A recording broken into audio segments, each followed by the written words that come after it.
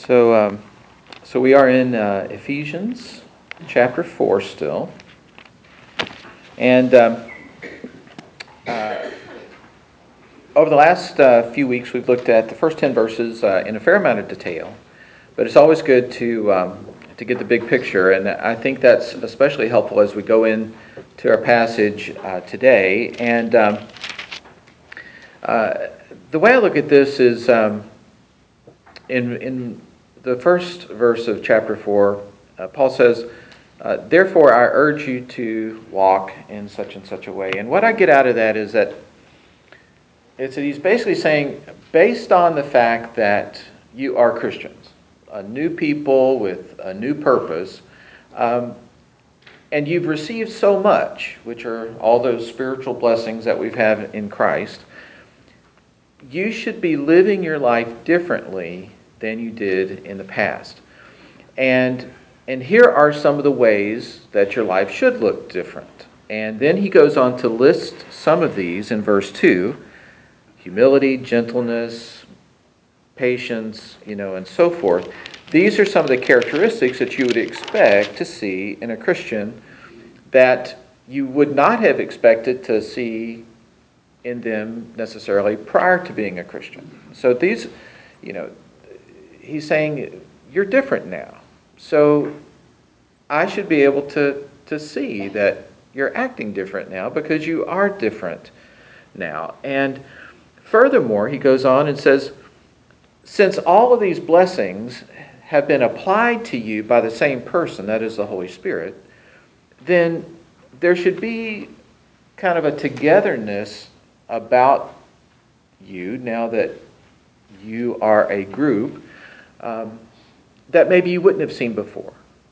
So that the differences that you might have characterized yourself by, okay, well, I'm a Jew, I'm a Greek, I'm a slave, I'm an owner, all those sorts of things, those differences should start to fade away because now you have more in common than you do your differences because you're new people.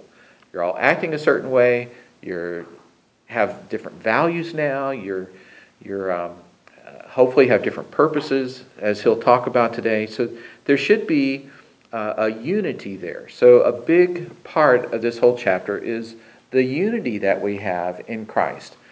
Not, as many people have used these phrases, not uniformity. You're not the same. That's the other point of this, that we are different. We have been gifted in different ways, as we'll talk about today. So we don't, have to all look uniform, but we should have a unity of purpose. Every so often, growing up, we'd hear a knock at the door, and Max was always curious, and one day he came in and said, the Normans are here. Well, we don't know any Normans, but he knew what Mormons looked like. And so there's a certain uniform, right? I mean, black pants, white shirt, and black tie, and a bike. And so, I'm not saying that we need to be uniform in that way, but there should be a unity in how we act and those values. So that's the big idea. Our little meanderings aside, as Dad referred to. So today we're going to look at some of the ways that we are different for a unified reason. So let's look at verse 11. It says, and he gave the apostles, the prophets, the evangelists, the shepherds, and teachers. Who has a different translation for that verse? Jane, read that. And he himself gave some to be apostles, some prophets, some evangelists, and some pastors and teachers. So I kind of like the phrasing. What translation was that? King James. King James, New King James. This phrasing, and he gave some to be. And I kind of like that because the point here is that the gifting is being used in two different ways, and they're kind of both accurate. So we've talked about the spiritual gifts that Christ, via the Holy Spirit, has given us, right? So, in essence, we're the recipients of that spiritual gift. But here he's talking about he's giving some to be apostle teacher. So, in essence, you could look at it a very different and equally true way. He's giving these gifts, these people with these gifts, to the church. Right? So, when a church has people like this in their midst, it's because God has gifted the church with these people. So when we look at our spiritual gifts, it's not just a gift for us, it's a gift for the church. So he didn't just give you a certain spiritual gift for yourself, but he's given you, in essence, a gift. Your job is to make that happen in the church and in your ministry. And we use the word church, just let me be clear. I'm thinking big church, right? The body of believers, which has multiple roles, including evangelism, which is reaching out to those who aren't in the church. So we're not just, we're talking about the local body, but not just the local body. So just keep, two ideas of gifting, both small and universal ideas of the church. In this list, we have some roles there. Apostles, prophets, evangelists, shepherds, teachers. And in verse 12 it goes on, it says, to equip the saints for the work of ministry, for the building up of the body of Christ. A few weeks ago, it just so happens, as things do, when we've talked about providence in the past, right? We looked at the book of Ruth, and it just so happens that, right? So it just so happens that we've been talking about spiritual gifts in the context of our local church. And we've talked about some systems of understanding those gifts. And just to go into that just a little bit more, Dad and I both profited from understanding spiritual gifts in a system. Now, you got to be careful with systems, because systems are often they're man-made things, but sometimes they're very helpful as we understand things. So a little bit of repetition perhaps, but there are three main lists, and you may want to put this in the margin of your Bible. So there's a list here in Ephesians 4, spiritual gifts, and then there's also a list of spiritual gifts in Romans 12, and in 1 Corinthians 12, and then a little bit extra in 1 Corinthians 14. But if you remember Romans 12 and 1 Corinthians 12, along with your Ephesians 4, you'll have a pretty comprehensive collection of the teaching of the New Testament on the concept of spiritual gifts. And if you go ahead and turn to 1 Corinthians chapter 12, one of the ways of understanding these and what this particular system we've been talking about picks up with verse 4.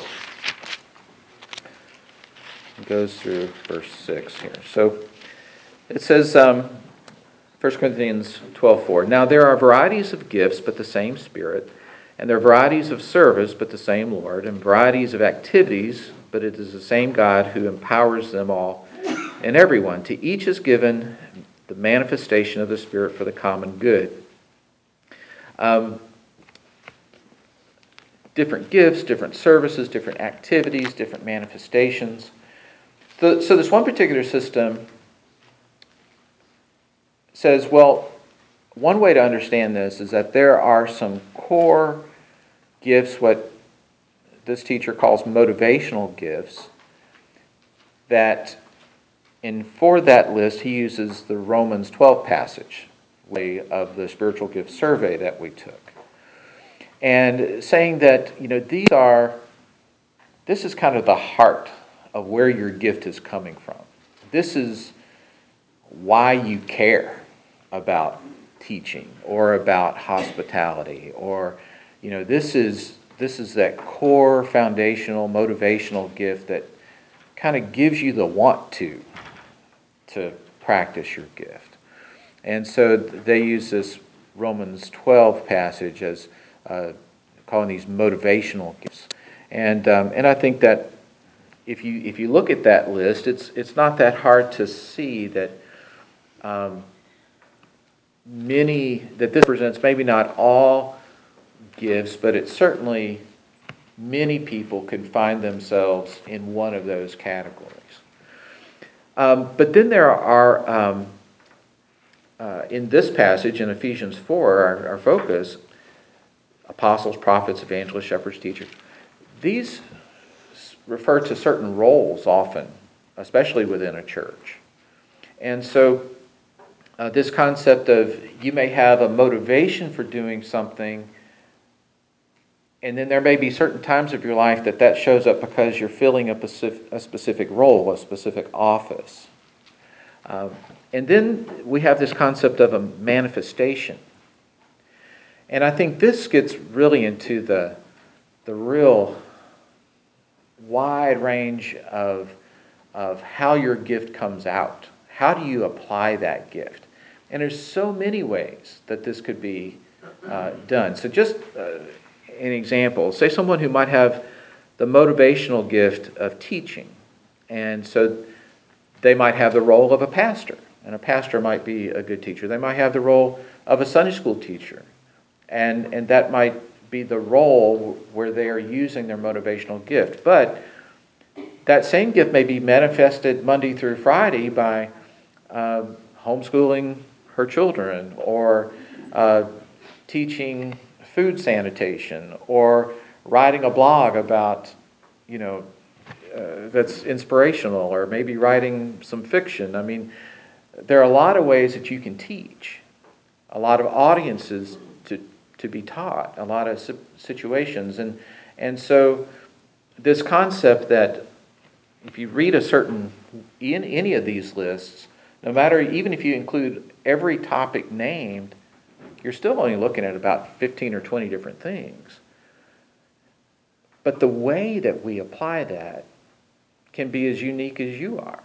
So this is another one of those reasons, like I spoke of before, why it's so dangerous to try to compare yourself and your gifting with somebody else, because we all have different roles to play. We have different life circumstances that have brought us to this point. Sometimes the most interesting, so to speak, lives are sometimes the ones that speak to us the most. I joke sometimes, and I tell people, you have a boring exam today, which is about as good as you can get, right? The last thing you want to be is an interesting patient. That's usually not a good thing. So these gifts, though, don't compare your story. If your life is more interesting, maybe because of detours you've taken or things that have happened to you, that's okay. It's not something to be ashamed of. God gets sometimes even more glory in those situations. So don't compare your giftedness. Just look for ways to take that motivational gift, that grace gift, and look for ways on how to use that. Yeah. Footnote, when we went to 1 Corinthians. I'd like to share that with you. Yeah, go ahead. It says, two things are important to remember concerning spiritual gifts. One is, every believer has been given spiritual gifts. And the second one is, the gifts belong to God and are given for the believers to use to glorify God. I thought that was pretty interesting. Yeah, very succinct. I probably should have just read that. Everybody gets a gift, and everybody has a reason for that gift, and that's to ultimately glorify God, and often in the church. So verses 12 and 13, we can take those together. To equip the saints for the work of ministry, for building up the body of Christ, until we all attain to the unity of the faith and of the knowledge of the Son of God, to mature manhood and to the measure of the stature of the fullness of Christ. So, first of all, we have the why of this giftedness. And so part one of the why of this is, having given examples of what the gifts are, Paul now seems to say what the purpose of these gifts are. And then it just lists them there, right? For the work of ministry, building of the body of Christ, and so forth. Ultimately, our goal is that we're all pursuing this fullness of Christ, so that we become Christians in the truest sense, representatives of Christ. One of the ways we do that is by learning our giftedness, practicing our giftedness, and applying that for the glory of God. And this concept of the fullness of Christ, I think, it's obviously we're never there, right?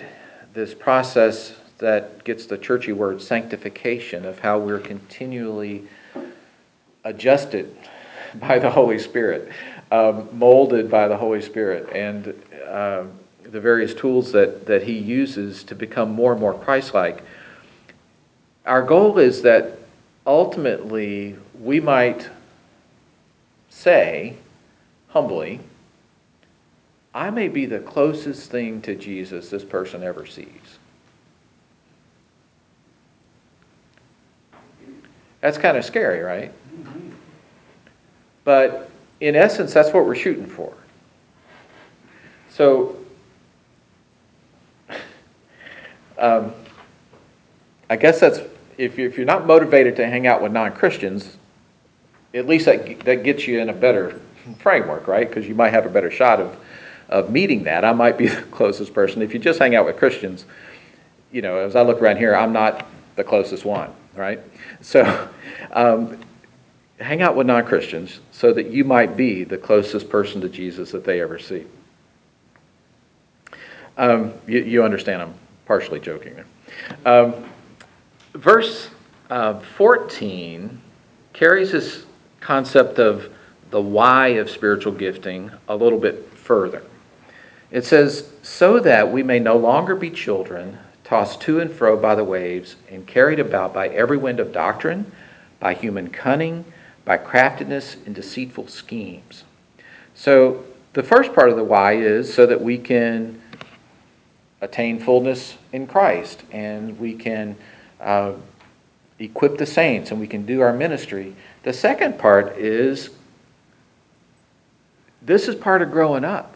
It says, so that we may no longer be children. So this is Paul saying, all right, step it up. Step it up. Because think about it.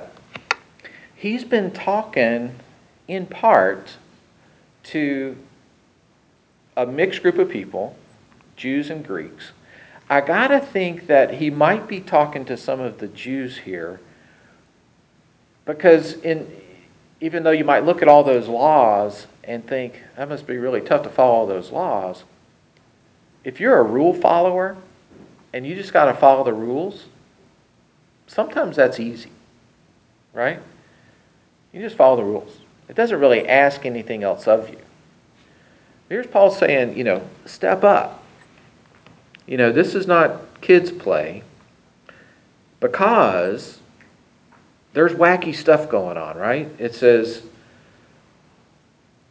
there are external forces that are going to challenge who you are, the way you're behaving, what you think, what this whole notion of being a Christian is like. There are challenges coming. In chapter 6, we'll be talking about this concept of spiritual warfare. But you don't have to be a Christian too long to know that there's opposition there. That you're going to meet resistance, even trying to do the right thing for the right reasons. You're going to meet some opposition at some point. So we'll talk about that more in chapter 6. But this is part of the why of spiritual gifting, because we're going to need these gifts individually and collectively to meet the challenges of our day, whenever our day is. To finish out this section, we'll look at verse 15. It says, rather, speaking the truth in love, we are to grow up in every way into Him who is the head, into Christ, from whom the whole body, joined and held together by every joint with which it is equipped, when each part is working properly, makes the body grow so that it builds itself up in love. So this body metaphor is one that Paul uses in a couple of several areas in Scripture, that we are the body of Christ. We use that terminology all the time. So if somebody ever says, well, you say you're the body of Christ, where do you get that? Well, this is one of the places you can get it in Ephesians 4:15 and 16. It is kind of interesting, this phrasing. We are to grow up in every way into Him who is the head, into Christ.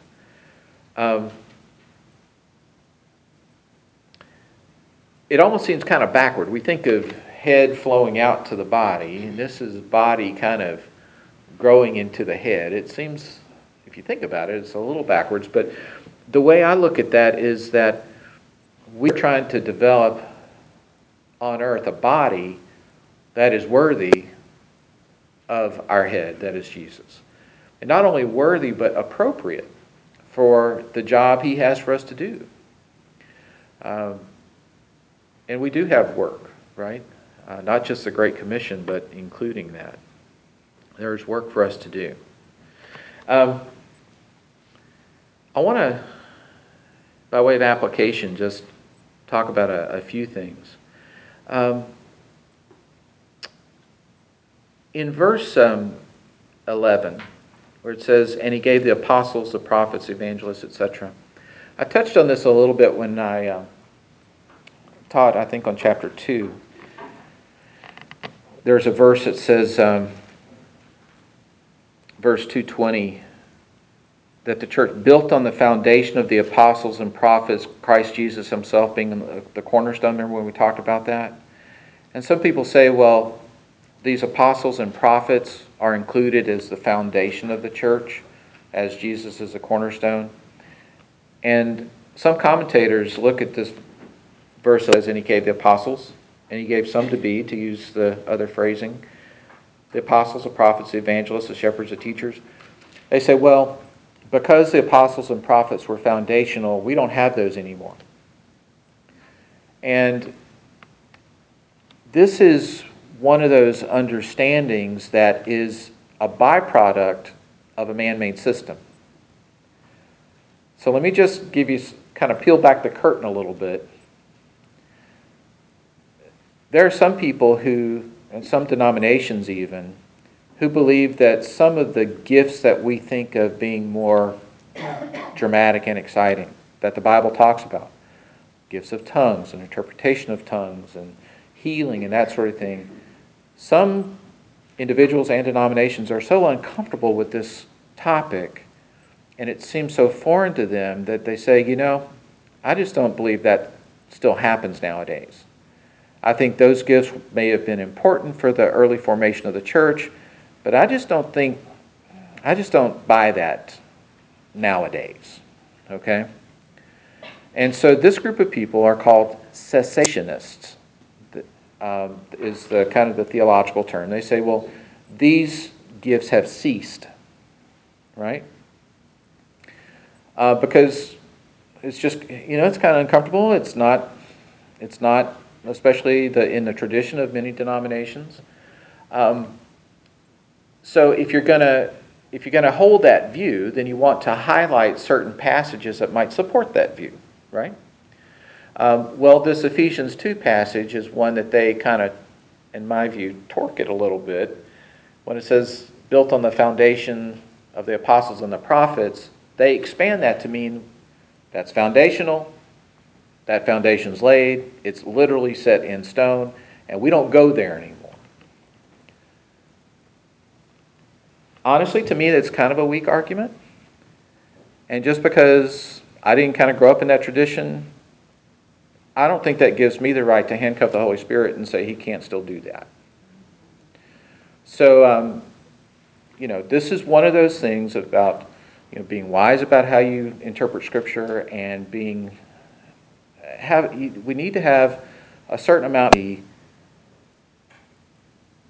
but yet still looking to Scripture to be our ultimate guide.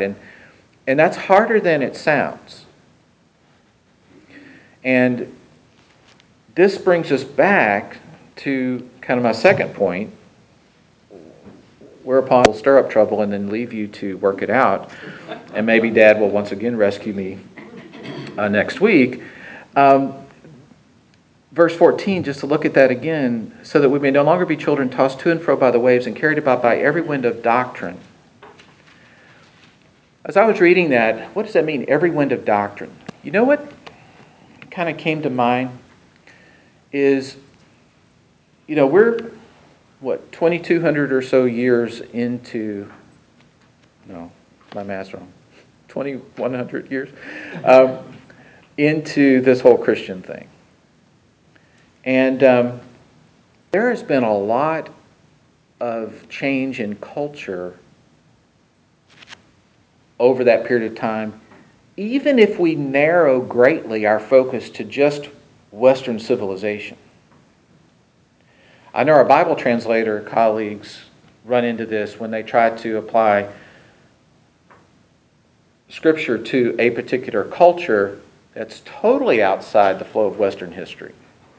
And we get real blinders on about this. I mean, when I first heard about the conflict that some of our Wycliffe folks are struggling with on how to translate the Bible for our evangelists to the Islamic folks, I had a pretty strong reaction to that. And then I got into it and I said, yeah, this is not quite as simple as I thought it was. It's tough. And this is why, whether you have the gift of teaching or shepherding or evangelizing, whether you have any of those role type gifts, you still have the responsibility to understand some of this stuff. So let me give you an example, this wind of doctrine, this cultural thing. Now, I haven't even gotten to this human cunning and craftiness, because there are just charlatans out there who will say anything religious if it'll get your money.